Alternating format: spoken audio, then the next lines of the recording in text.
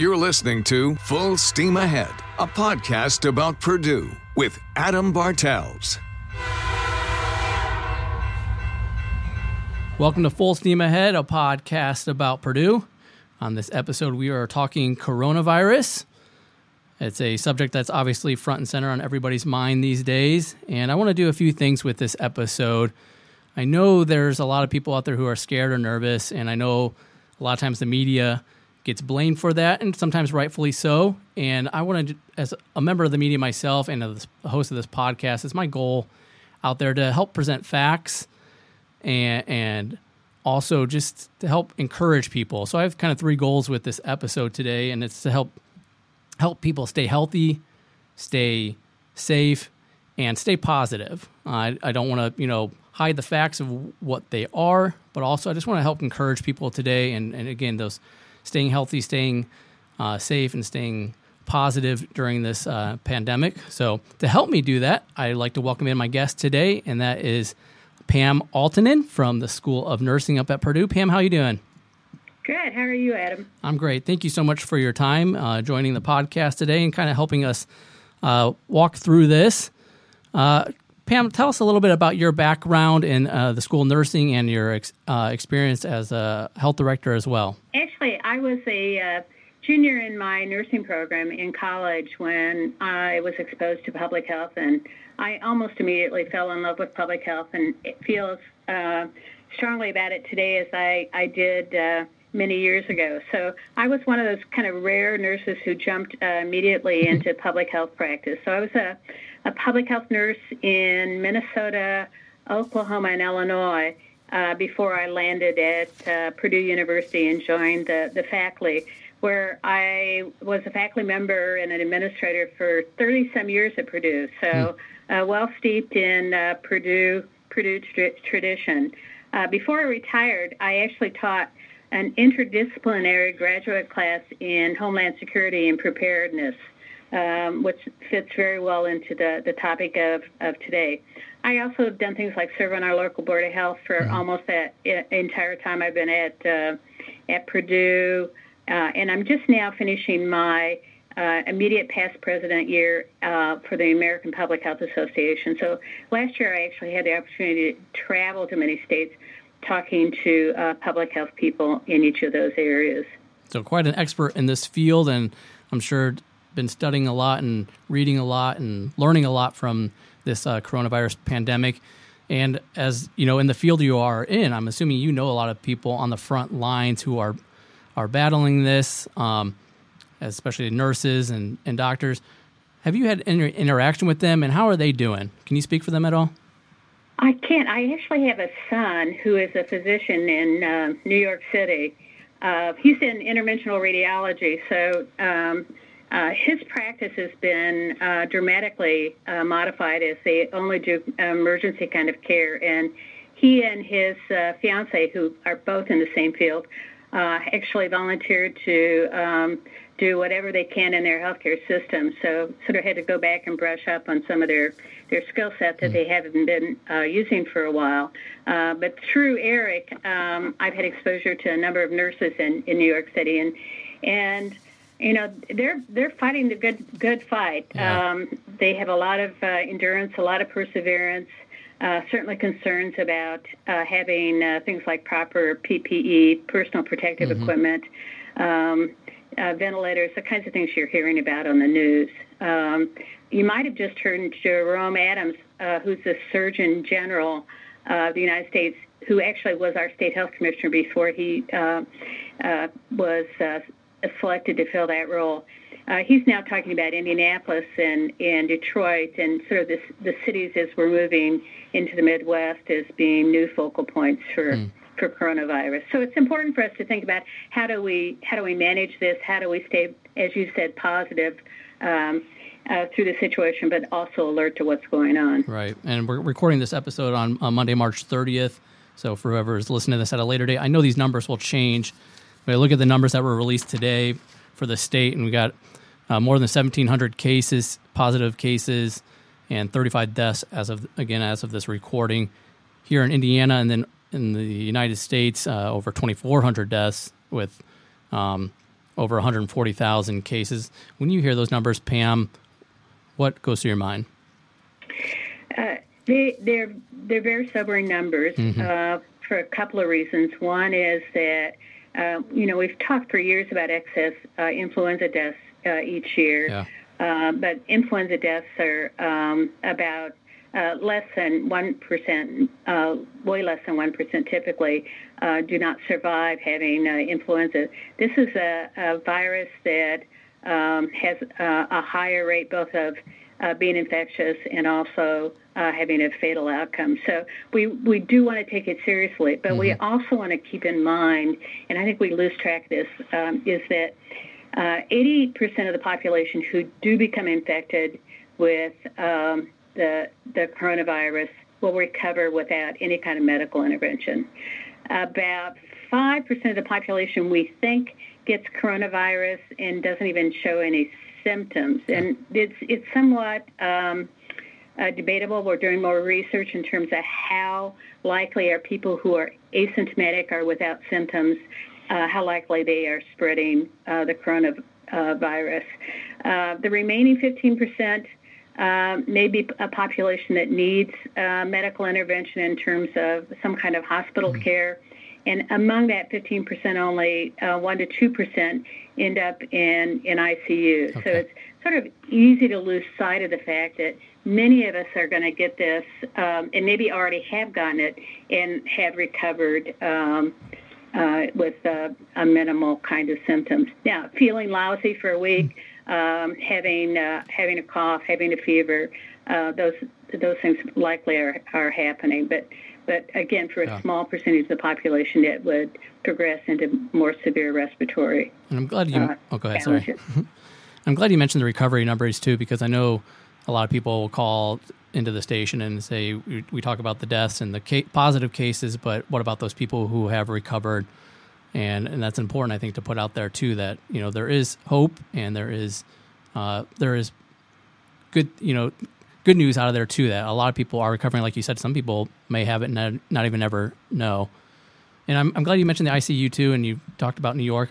Before I came in today and to record this episode, my wife was listening to a ICU doctor out of New York City, I believe, and he was talking about next thing I want to talk about was ways to combat this. He was saying the number one thing to do or the number one cause of spreading it is touching your face. And I wanted to see if you would agree and with that and concur, and that is that the biggest detriment of this is people who touch something, but then they touch their faces, and that's the biggest cause of the spread. It certainly is a factor. I don't know that I would determine it's the biggest factor, because it helps to sort of understand that the coronavirus is a respiratory virus that when people cough or sneeze, they put particles in the air, and if we're close at hand, then we can breathe those in and become infected. Okay. It's less clear how important getting the virus on surfaces is, and I think what he's referring to is, for example, if I cough and sneeze and I turn the door handle to go in someplace, and somebody's right behind me, and then uses that door handle, and then they put their hand to their face before they do hand washing, then it's theoretically possible to acquire the coronavirus. So the thing people want to keep in their mind is thinking about where are their hands, and then how do you kind of break this habit? If you observe people, we all put our hands to our face on a regular basis. So we suggest in many healthcare systems that what you need to be doing is just vigilant hand washing. Yeah.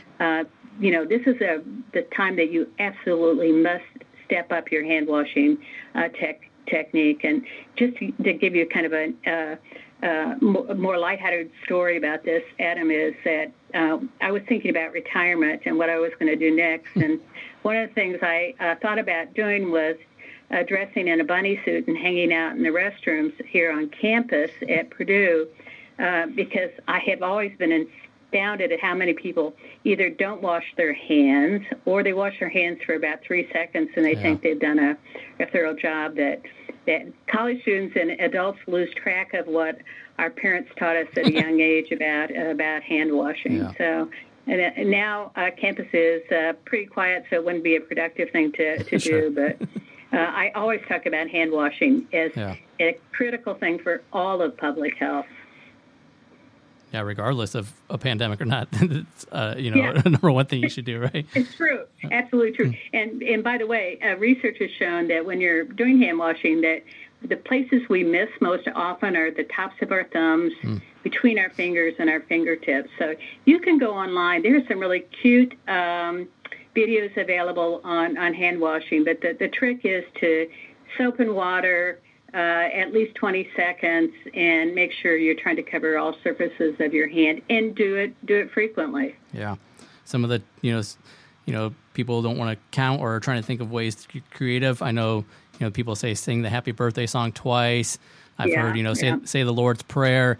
And then, for more locally or close to home for a lot of our listeners, I've heard if you sing Hail Purdue, that covers the time span that you need to wash your hands. So just some tips out there for people to try some different things and make sure they're washing them long enough.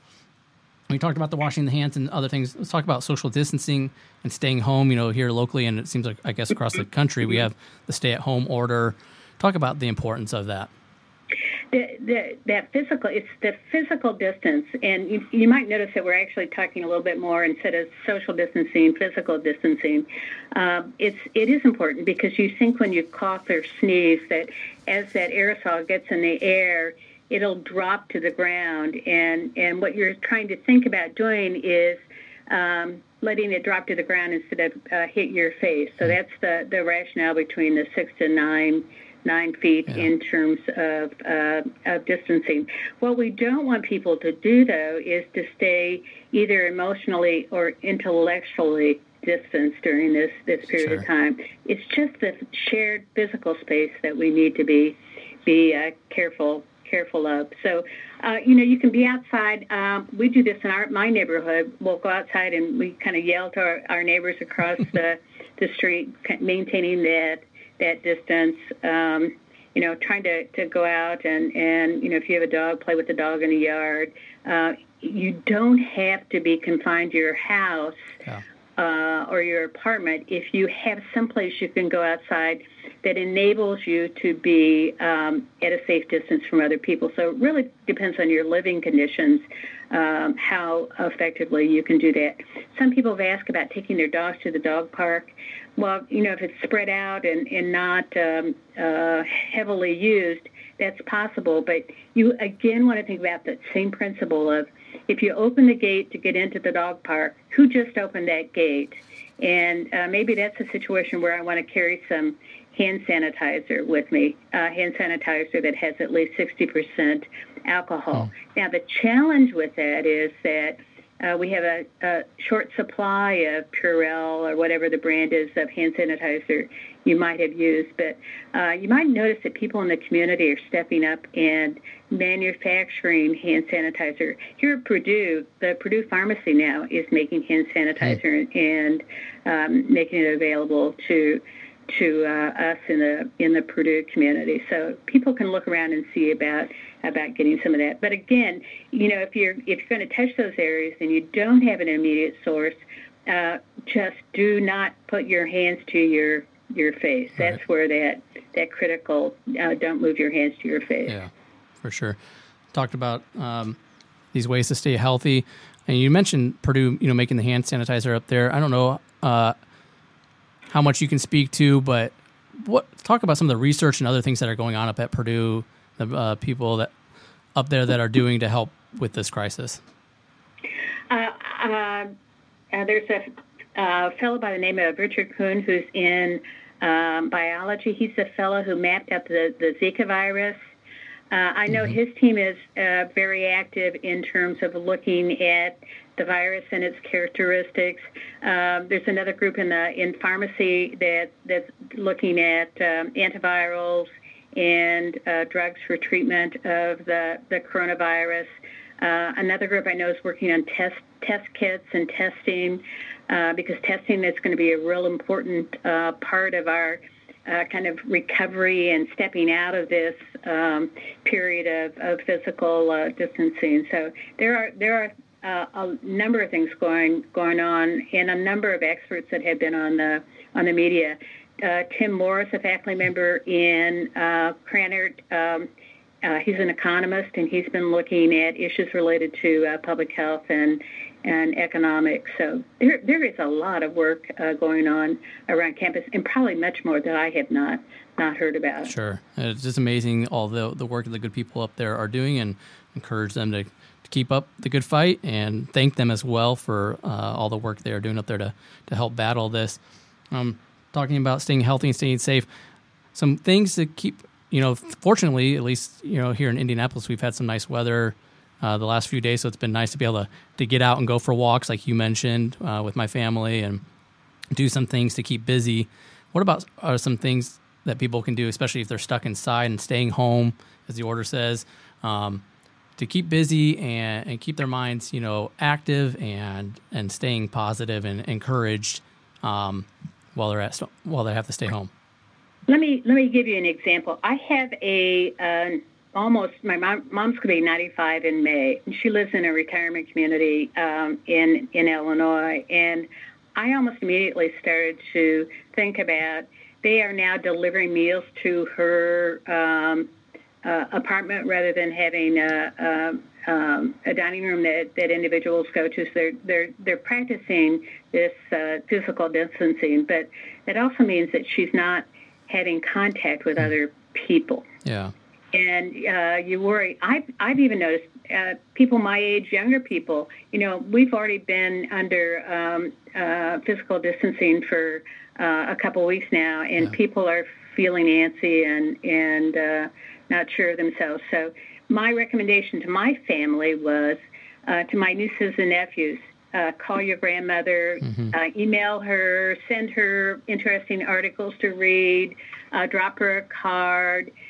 Be deliberate about staying in touch with other people. And we should be doing that with our family as well as our colleagues and our network of friends.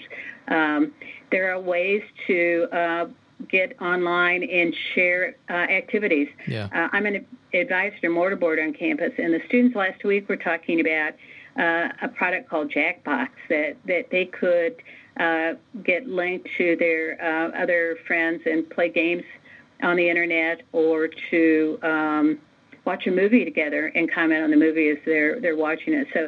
So if you have access to young people who have a lot of technology skills, find out what they're doing and see what you can do.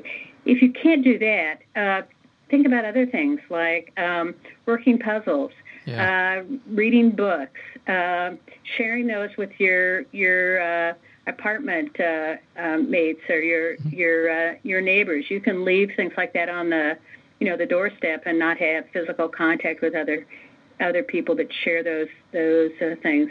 If you're at home, somebody's home baking a lot because there's no flour on our shelves in our grocery stores. So if you're baking something, share it. That's not going to be an issue in terms of passing on the coronavirus.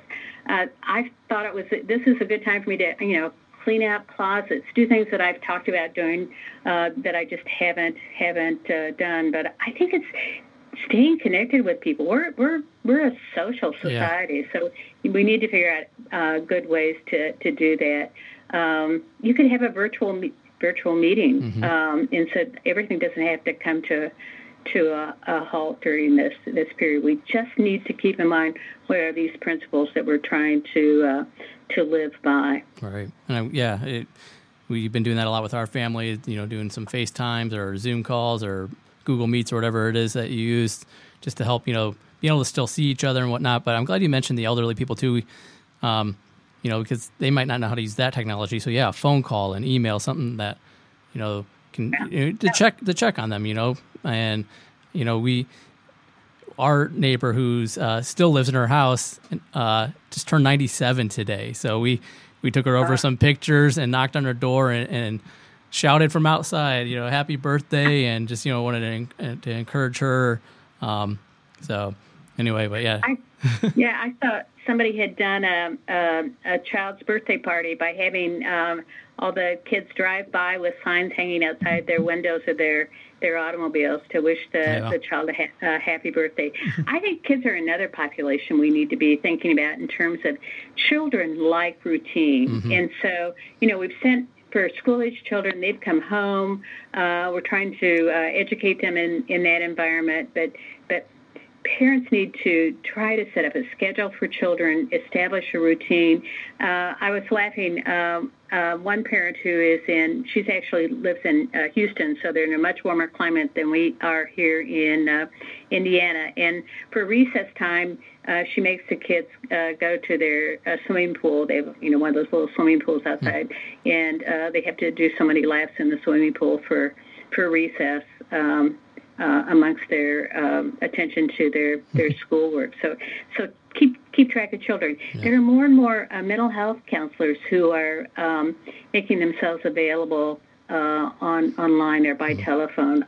If you need that, we need to be reaching out and getting that information to people. I think we also need to be straight with children. Give them the basic facts. They know something's going on, but again, just like for us, you don't want to be so overwhelmed with this that you can't function. Yeah, definitely harder for the little ones to understand why some of the things we've done have changed. So yeah, I agree with you there.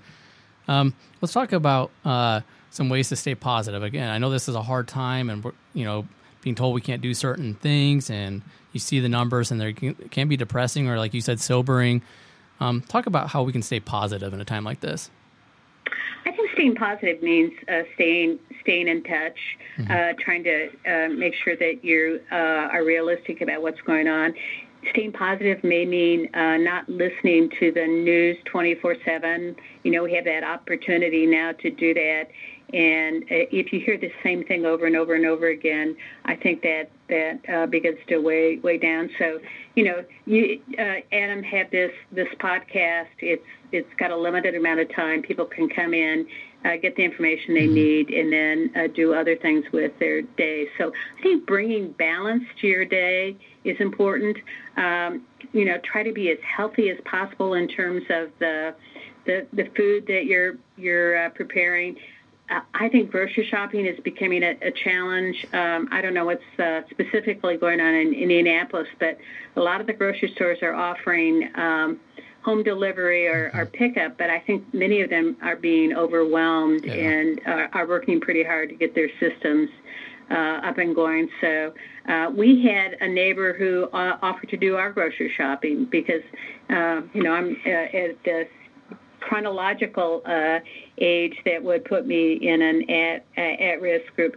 Feel free to take advantage of those things. Sometimes we don't like imposing on other people, but again, this is the time to sort of let that fall by the wayside because people like to be helpful during this period of time. So reach out and do that. Yeah.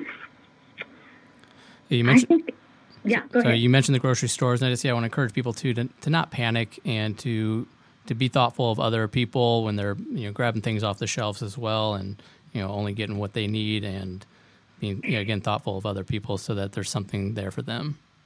Yeah, I've thought about this in terms of because I was at the grocery store, I don't know, a week or so ago, and the things that I thought about when I went into the grocery store is a lot of them had those sanitary wipes right at the very beginning, so you can wipe off the handle of the grocery cart. I do that. I use that because then I feel more comfortable hanging onto my cart. Yeah. This is not the time to go through every orange in the stack looking for the perfect orange for your grocery cart because that means that you put your hands all over things that other people might theoretically come behind you and purchase. I think having a list, kind of sticking to it, thinking about some of the basics, what do you need to have in your house in order to get by for maybe a two-week period?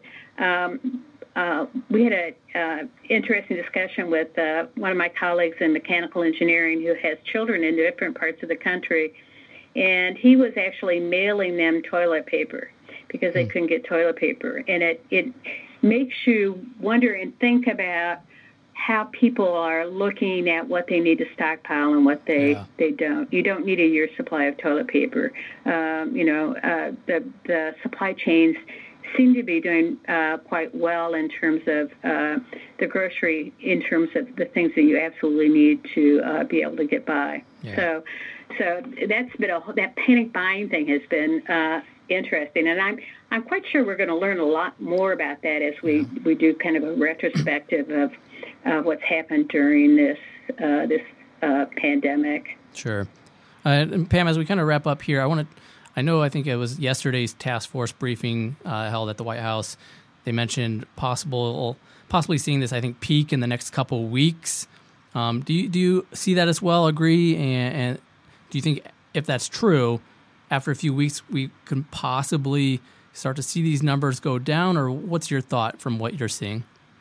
Well, of course, a lot of this depends on just how good we are about holding the line in terms of social distancing or physically distancing. So that's a piece that you need to think about. And that just what we're trying to do there is flatten the curve. We may not necessarily change the numbers dramatically, but if we can flatten the curve, we're not overwhelming our healthcare system so that we can keep up with what's going on. The other thing is, if we can delay, there's also discussion about this being a two-peak, that we'll have it now. Maybe it subsides over the summer and then a peak again in the fall. In the fall, we're likely to have much better tools in terms of antiviral drugs or other things that we can do to actually treat people who become infected. So this social distancing or physical distancing to flatten the curve is really important. I think it depends on where you live, frankly, Adam. Okay. Places that New York City may be soon hitting their peak. I'm in my mind, I'm sort of thinking about April to June as a time frame. We're almost April. A couple of days from now. That we may be hanging into this longer than we initially thought, just because of where we actually live. What we don't have that we need to, and there's work developing tests for this, is it would be really nice to know in a community how many people were infected and how many people have recovered from that infection, because we think there probably is at least a short-term immunity if you get this virus, that you might have immunity for a year or maybe longer. Those are people then who could be put more in the forefront of our response efforts in terms of replacing workers who maybe have not been infected. Okay. So that's an important thing. I think until we really get some of that done, we're not going to exactly know when we want to loosen the grip on physical distancing. Sure. Understand. So I think about being where we're at for a while longer. I do think that raises the issue of how do we go about supporting our local businesses if we can. Has somebody put together a list of places you can call to order food if that's your preference, to try to keep some of our businesses at work. Yes, definitely. Awesome. Hey, Pam, anything else from your experience in the public health arena that you want to share with our listeners? I just want to say that when you practice social or physical distancing, you're protecting yourself, you're protecting others, and you're protecting that workforce that doesn't have the option of not being out, carrying out their jobs. So this is doing things for ourselves, but it's also doing things for each other. I'd also just mention that we are going to get through this. It's tough, but I know we can do it. This is not an existential threat to society, or maybe the more current term is a zombie apocalypse. Yeah.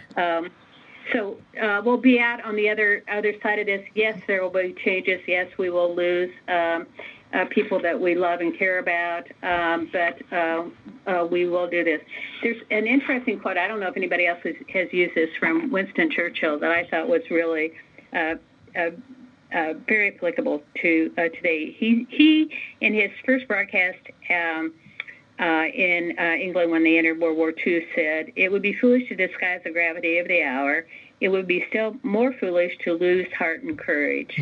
So, heart and courage. Again, we can collectively get through this unusual time. We are a strong nation with a lot of resolve. Yes, let's stay positive. Let's encourage one another. Let's do our part in this as well to help, this move along more quicker as well. I do want to take the time to thank all those in the medical field and those on the front lines that have been working their tails off tirelessly for the last several weeks to months on this. So thank you to any of those who are listening. From the bottom of my heart, thank you for everything you're doing, and for our government leaders and those who have to make hard decisions and sometimes maybe unpopular decisions. My prayers to them, and just encouragement for them as well to just Yeah.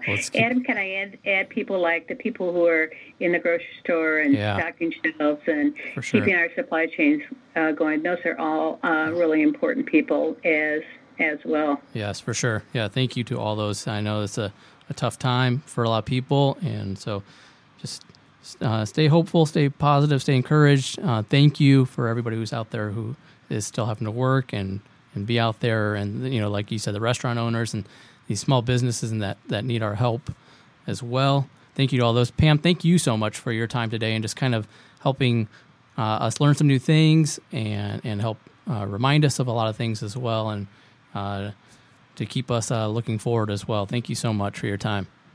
You're welcome. All right, let's enjoyed talking with you, Adam. Thank you so much. I enjoyed the conversation as well. Listeners, let's stay positive. Let's boiler up, and let's band together in this time. Yeah, I was worried a little bit, Adam. You might ask me to sing Hail Purdue at the end of this, and I can only do that in a crowd because I have no musical talent. Same here. Awesome. All right. Thank you, Pam, so much. You're welcome. A reminder, you can follow the Full Steam Ahead podcast on Twitter @FullSteamPod, and you can always listen to, like, comment, subscribe to the podcast on Apple, Google Play, Spotify, Stitcher, iHeartRadio, and TuneIn. Thanks again for listening to the Full Steam Ahead podcast. Until next time, I'm Adam Bartels.